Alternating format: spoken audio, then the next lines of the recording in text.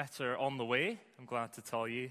But it's wonderful to be with you. I don't know many of you. I know Will and Marianne and the boys have had the pleasure of meeting some of you this morning. Perhaps you remember I came to preach for you maybe a month before the first lockdown happened. That period of time that sort of erased time and history. And so I really mean it when I say that I'm so glad to be back and to see this place full again. What a testament to God's faithfulness in that time, that He's gathered us together this morning to praise and to worship Him. Bring warm greetings from the congregation at Aberdeen. We remember you. Often we had our monthly sort of prayer breakfast yesterday morning, and we prayed for you all and the work that goes on here. So please do be assured of our love for you and our prayers for you and our partnership with you in the gospel of the Lord Jesus Christ. If you have that passage open in front of you that we looked at from Luke 18, that will be most wonderful. And as we turn that back up together, let me lead us in prayer.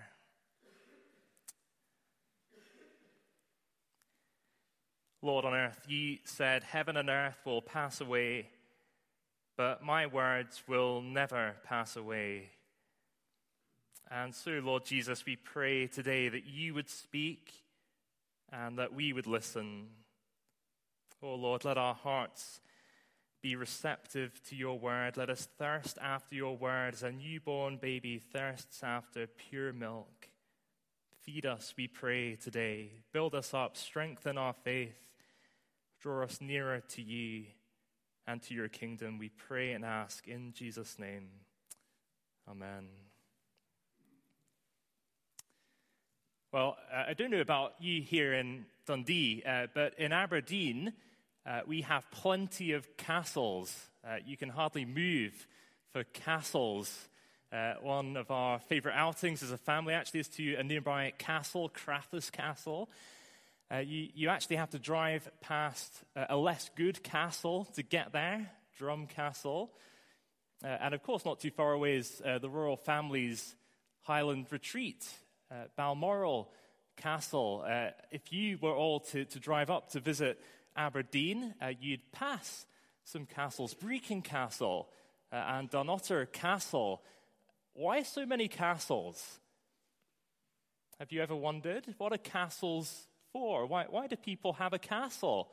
Of course, in the past it was to do with defending yourself, staying safe, but no longer really, is it? What does a castle do? Well, a castle is there to impress, is it not? Why do people have castles? Well, in order to feel like the king or queen of the castle, like royalty, as someone important. And part of the impressiveness, I guess, of a castle is the front door.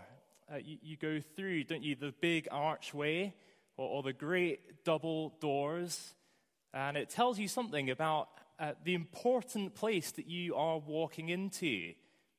The impressive front door. That is how castles work.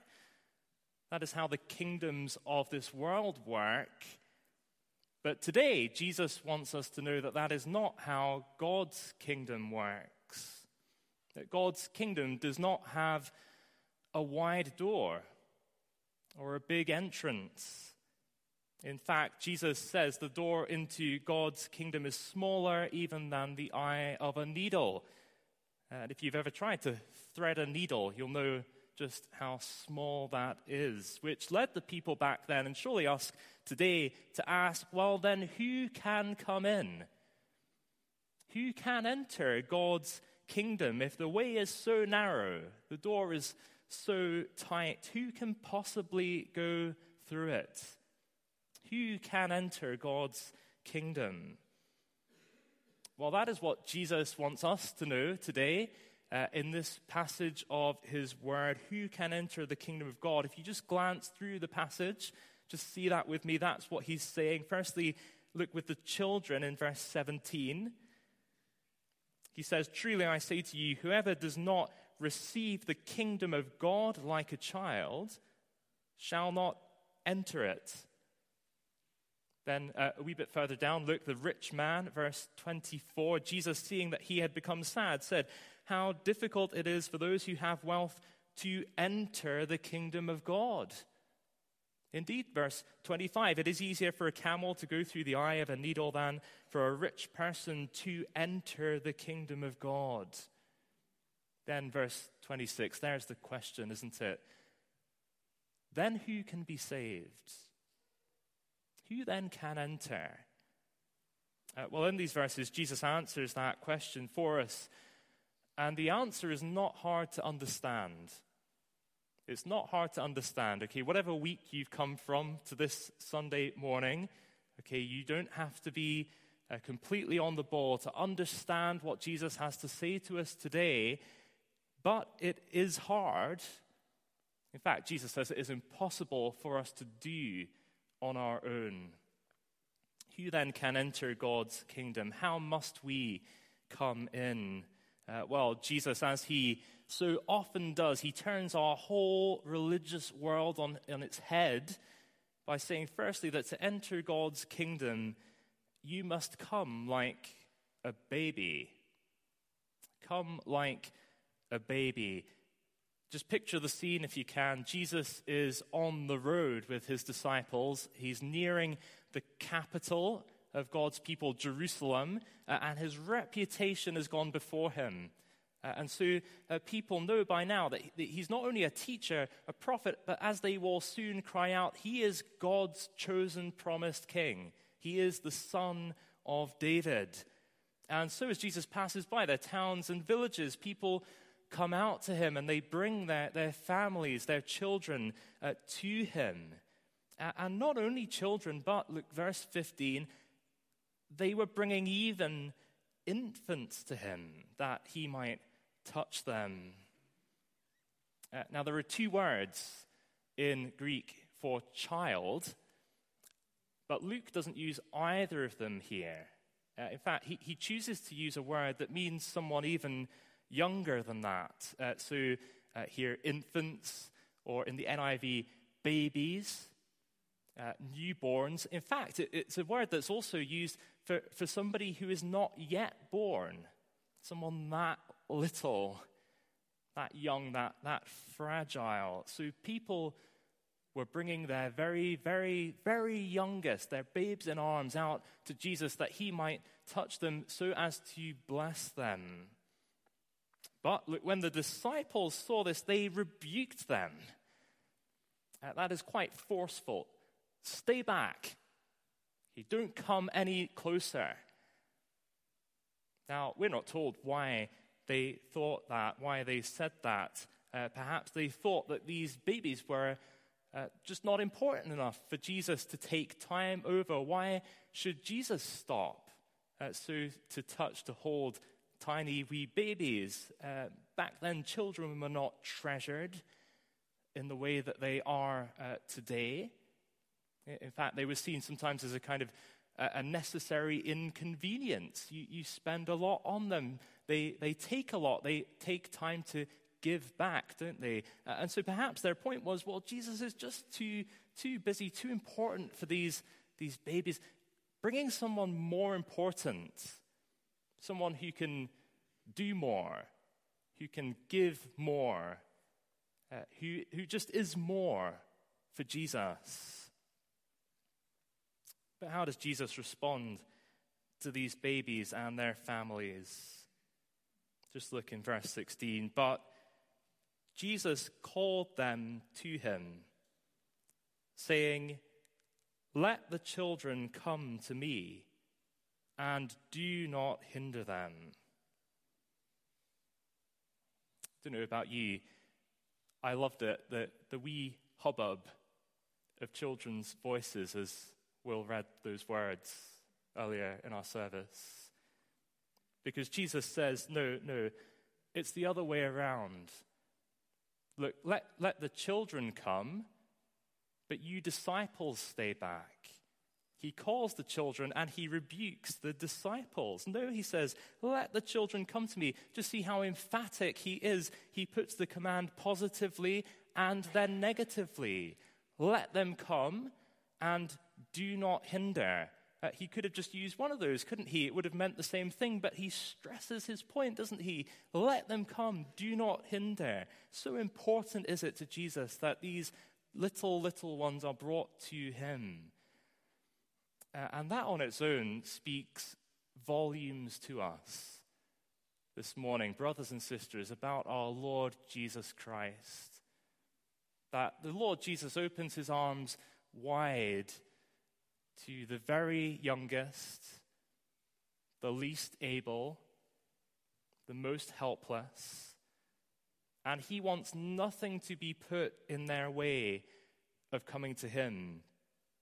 He's saying, isn't he, that they belong in his presence. They have a place with him, that there is no such thing as being too little for Jesus. Now, I was going to say this a bit sheepishly, but I need not, that in our church building in Aberdeen, we have stained glass windows. But I see that you do too, so I'm okay. And you know what? They're the same stained glass windows that we have. Okay, these exact same scenes. Jesus, the Good Shepherd. And look, what's this one, Luke? What does that show us there? Jesus receiving the little children. It's showing us this very scene, isn't it? Our one is actually directly opposite the pulpit, so Andy's probably looking at it right now. But just take a look at this. Why is that there? I don't know. Maybe you know why these windows are here. Why would somebody put this scene in our churches? Now, I take it it's not a coincidence. I don't know why this was put here, but it's not a coincidence, is it? Surely it is to tell us and to remind us as a church family of the place that children born into and brought into the church family have before our God.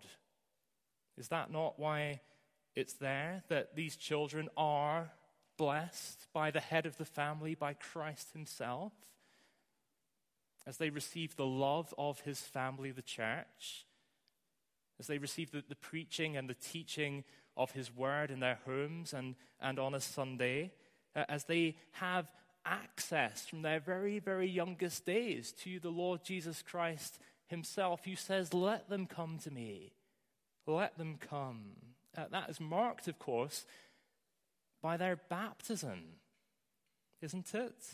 When we bring our children to be blessed by the Lord Jesus Christ in their baptism, we're recognizing that special place God has given them in the community of his people, which Jesus so strongly insists upon here. Now, let me be clear. These verses are not teaching about baptism, but they are part of the bigger picture, aren't they? They're part of the puzzle that makes up the Christian church. And so it is a reminder, isn't it, for us in passing, how much in our churches we surely value and love and want the children here. How good it is. How good it is for you, brothers and sisters, that you have children in your church. What joy it is to hear them on a Sunday, babbling or speaking or singing or praying with you. We love them, don't we? When was the last time you told them that you love them being here? We have two little boys at home, Caleb, who's 1, and Samuel, who's just 2 months old. But we, the Sunday after Samuel was born, we sort of felt well enough to come out to church. We weighed it up. We decided, we should be there. So we got out the door, got our bags packed.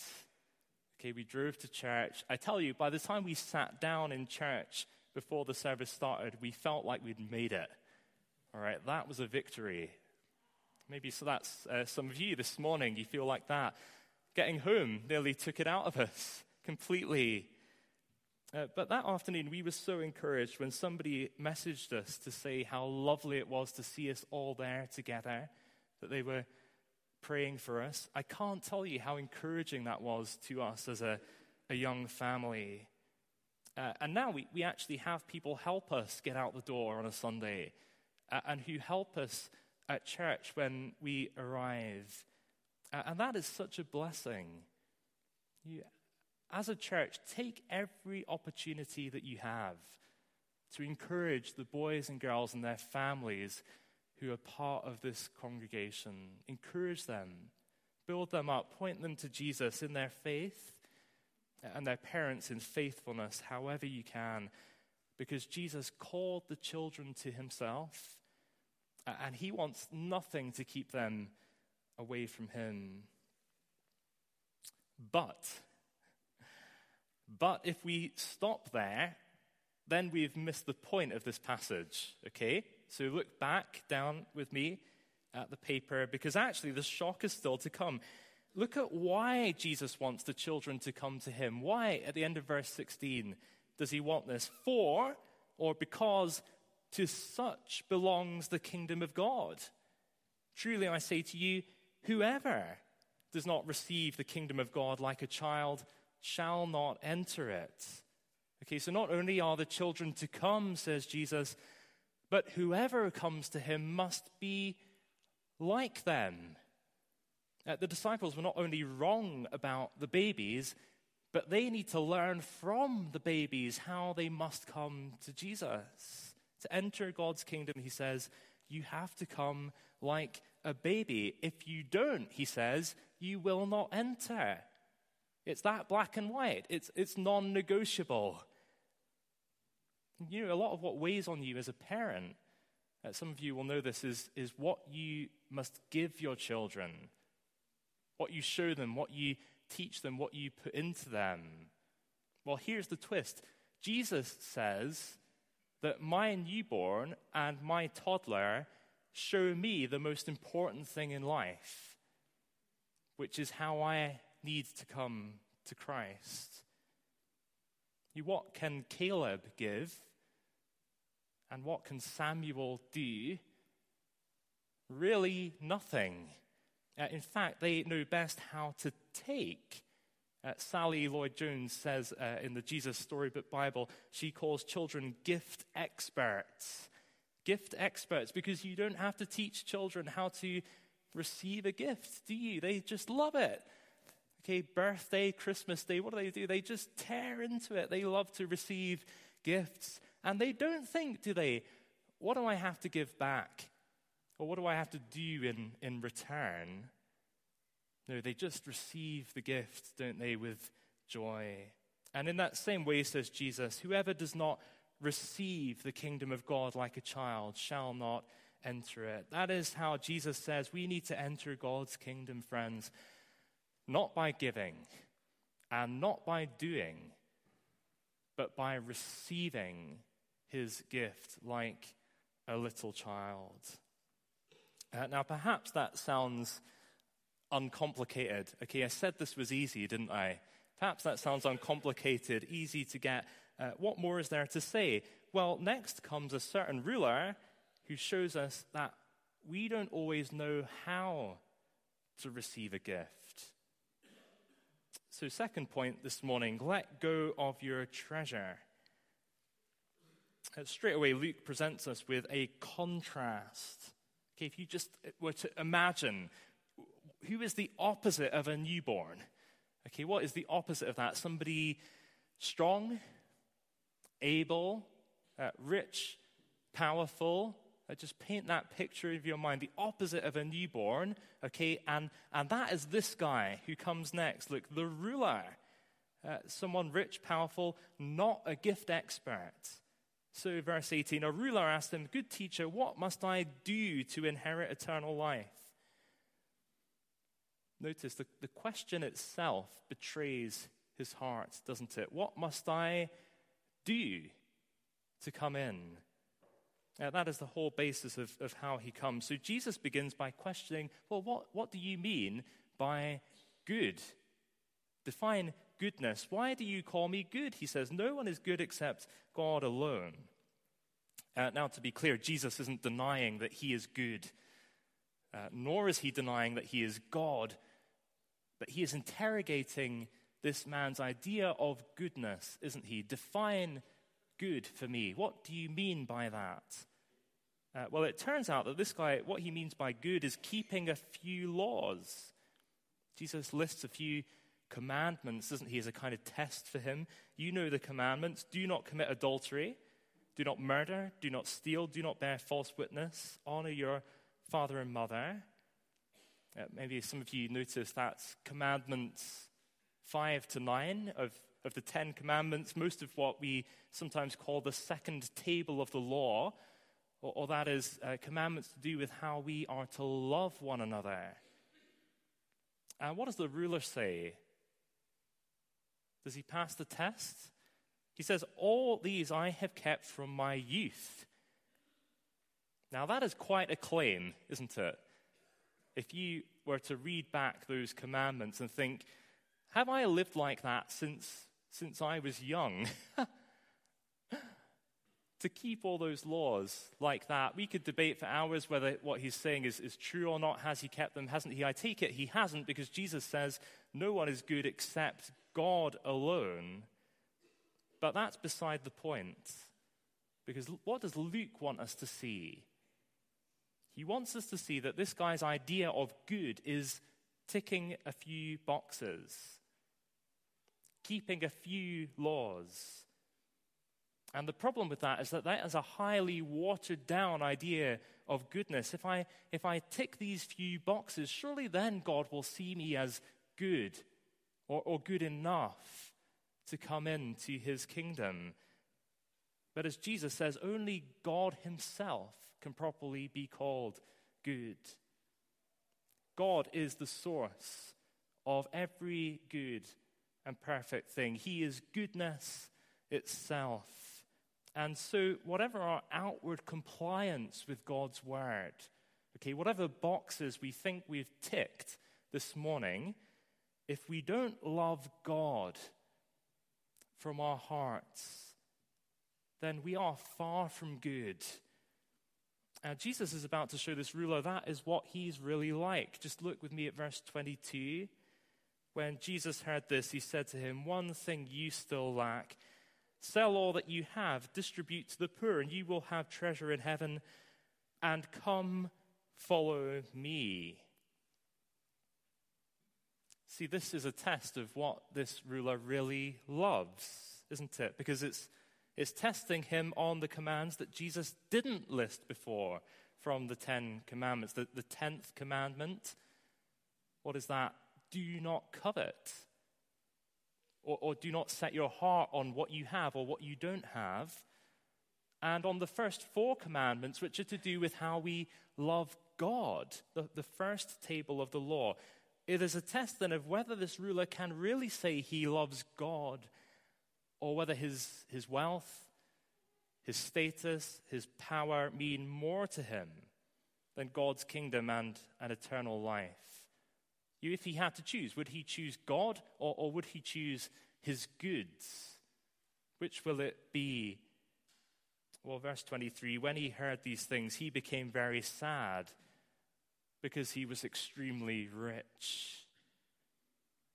See, what has Jesus done? He has just revealed to him and to us that in fact this man's goodness and his whole idea of goodness and his whole claim to God and his kingdom and eternal life rest on a fallacy. They fall far short of God himself.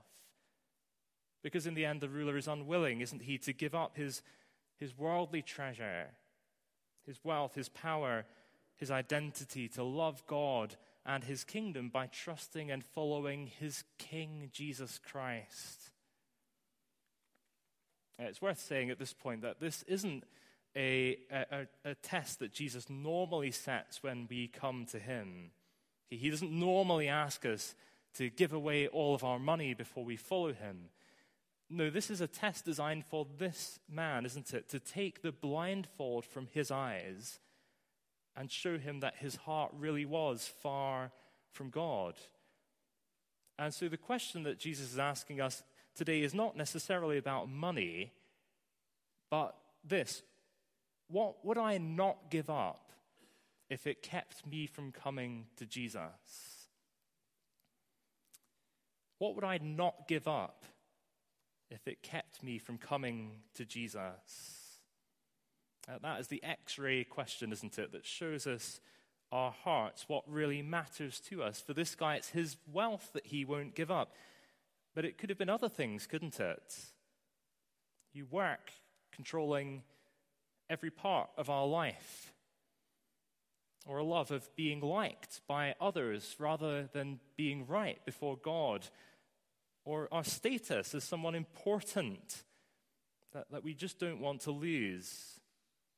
Money is an obvious one, isn't it? Because the more of it you have, the more of it you can spend, the more of it you can give, the more you can do with it, the harder it is in our hearts to simply receive God's kingdom and not feel the need to give back or to do in return. Hence, Jesus' really vivid and slightly absurd metaphor about the camel going through the eye of the needle. It's harder than impossible, he says, for somebody who is carrying too much in their hands, somebody carrying too much worldly baggage to fit through the door of God's kingdom and come in.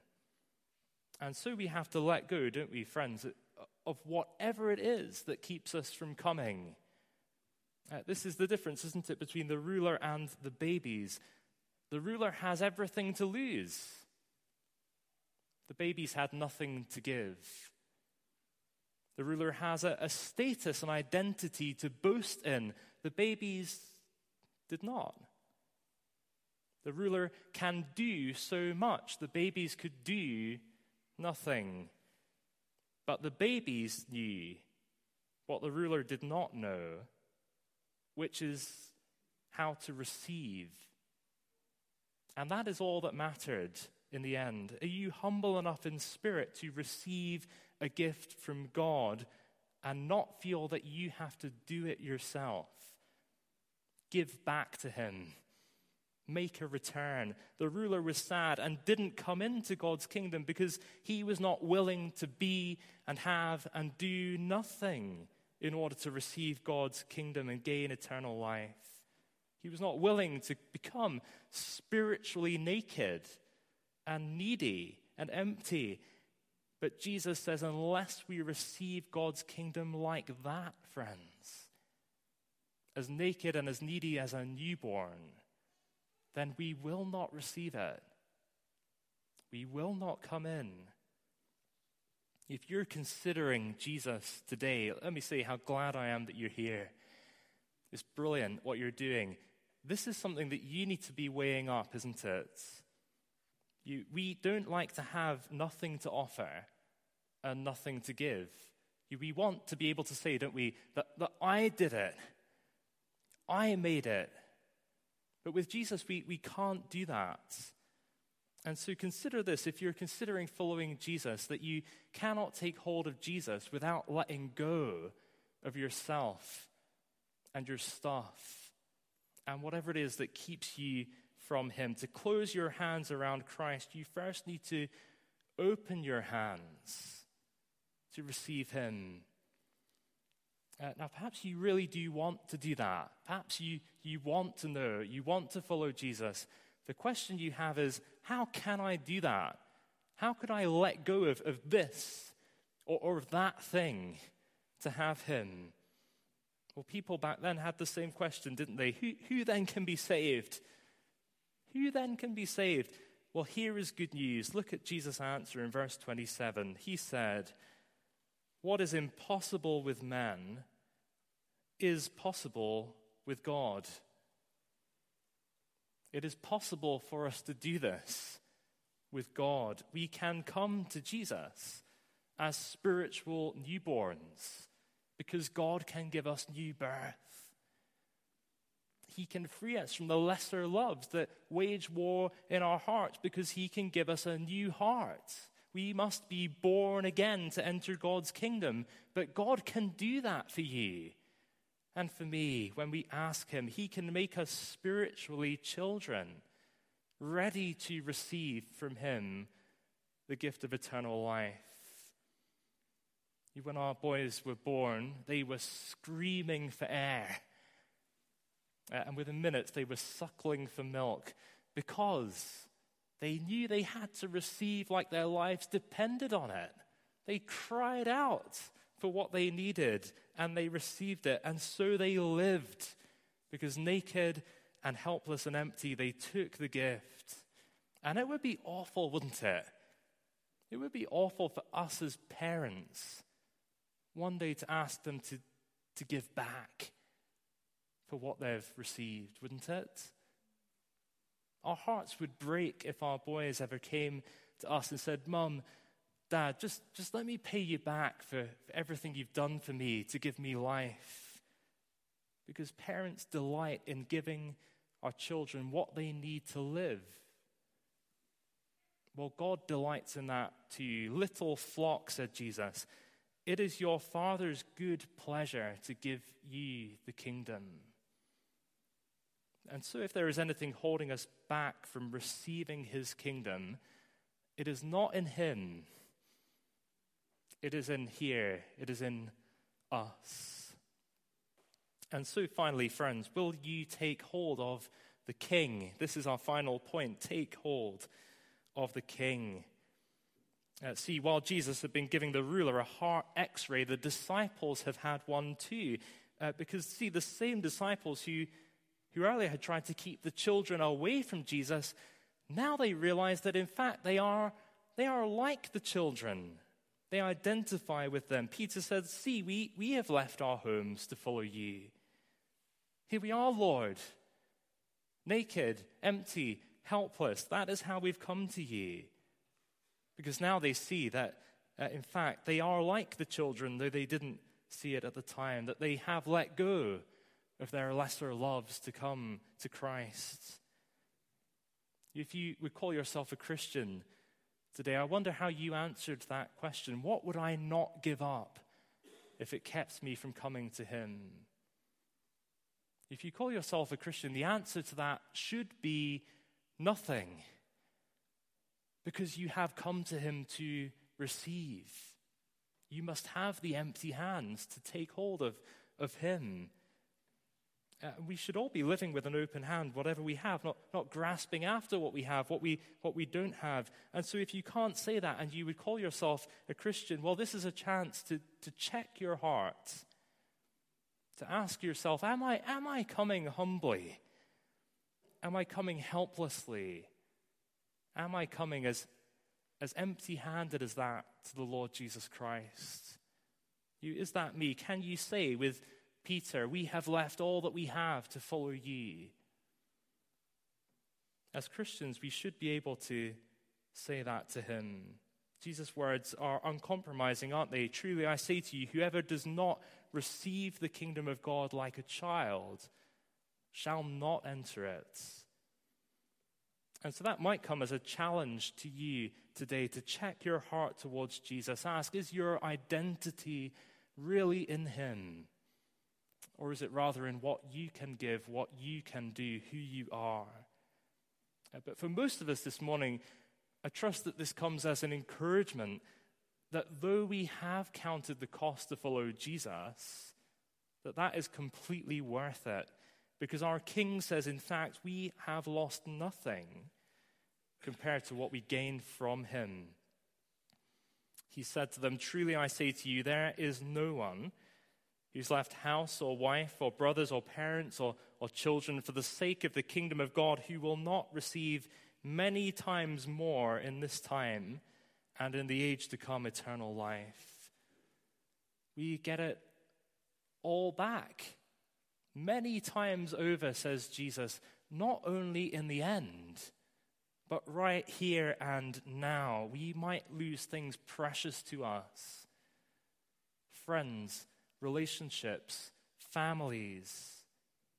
But Jesus says nobody who has lost the love of others for the love of him will be loved less in the kingdom of God.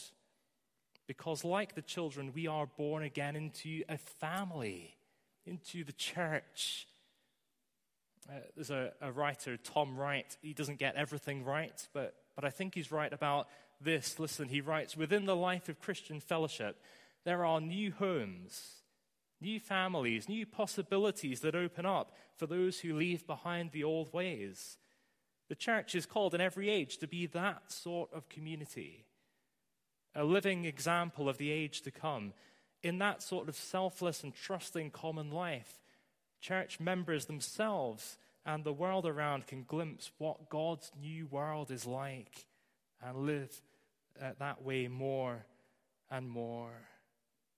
Where is that life today? It is here.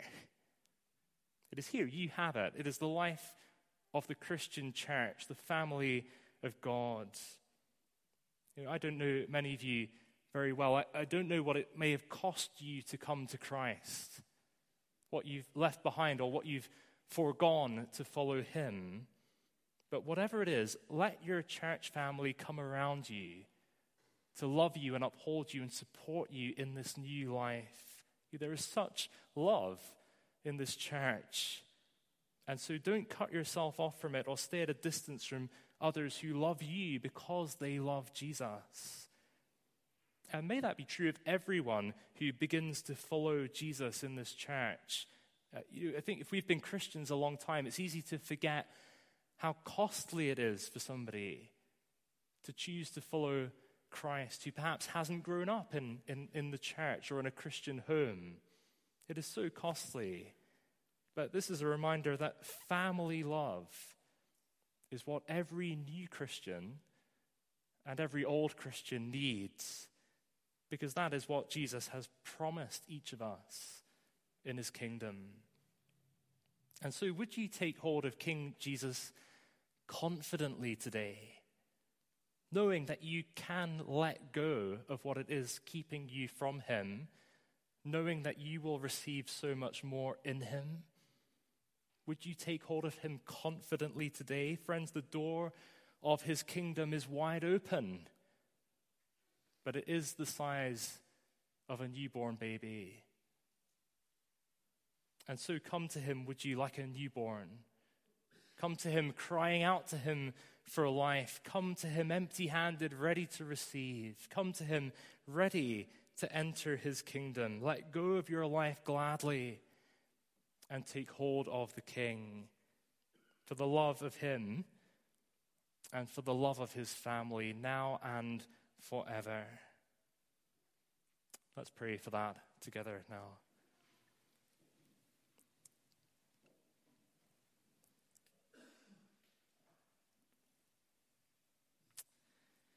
Lord Jesus, we have left all that we have to follow you. Lord Jesus Christ, how we praise you that you are more to us than anything in this life, that in you are all the treasures of wisdom and knowledge, that in you are the riches of God's grace. Lord, how we thank you that you call us to yourself to come into the kingdom of God and to be saved, to have eternal life. Lord, how we thank you that in you we can be right with God. And Father, we pray that you would draw us to Christ each day like little children. Lord, humble our hearts, we pray. We are so proud. Lord, make us, we pray, each day like little children content by their mother's side. Lord, let us cry out to you for life in all of its fullness.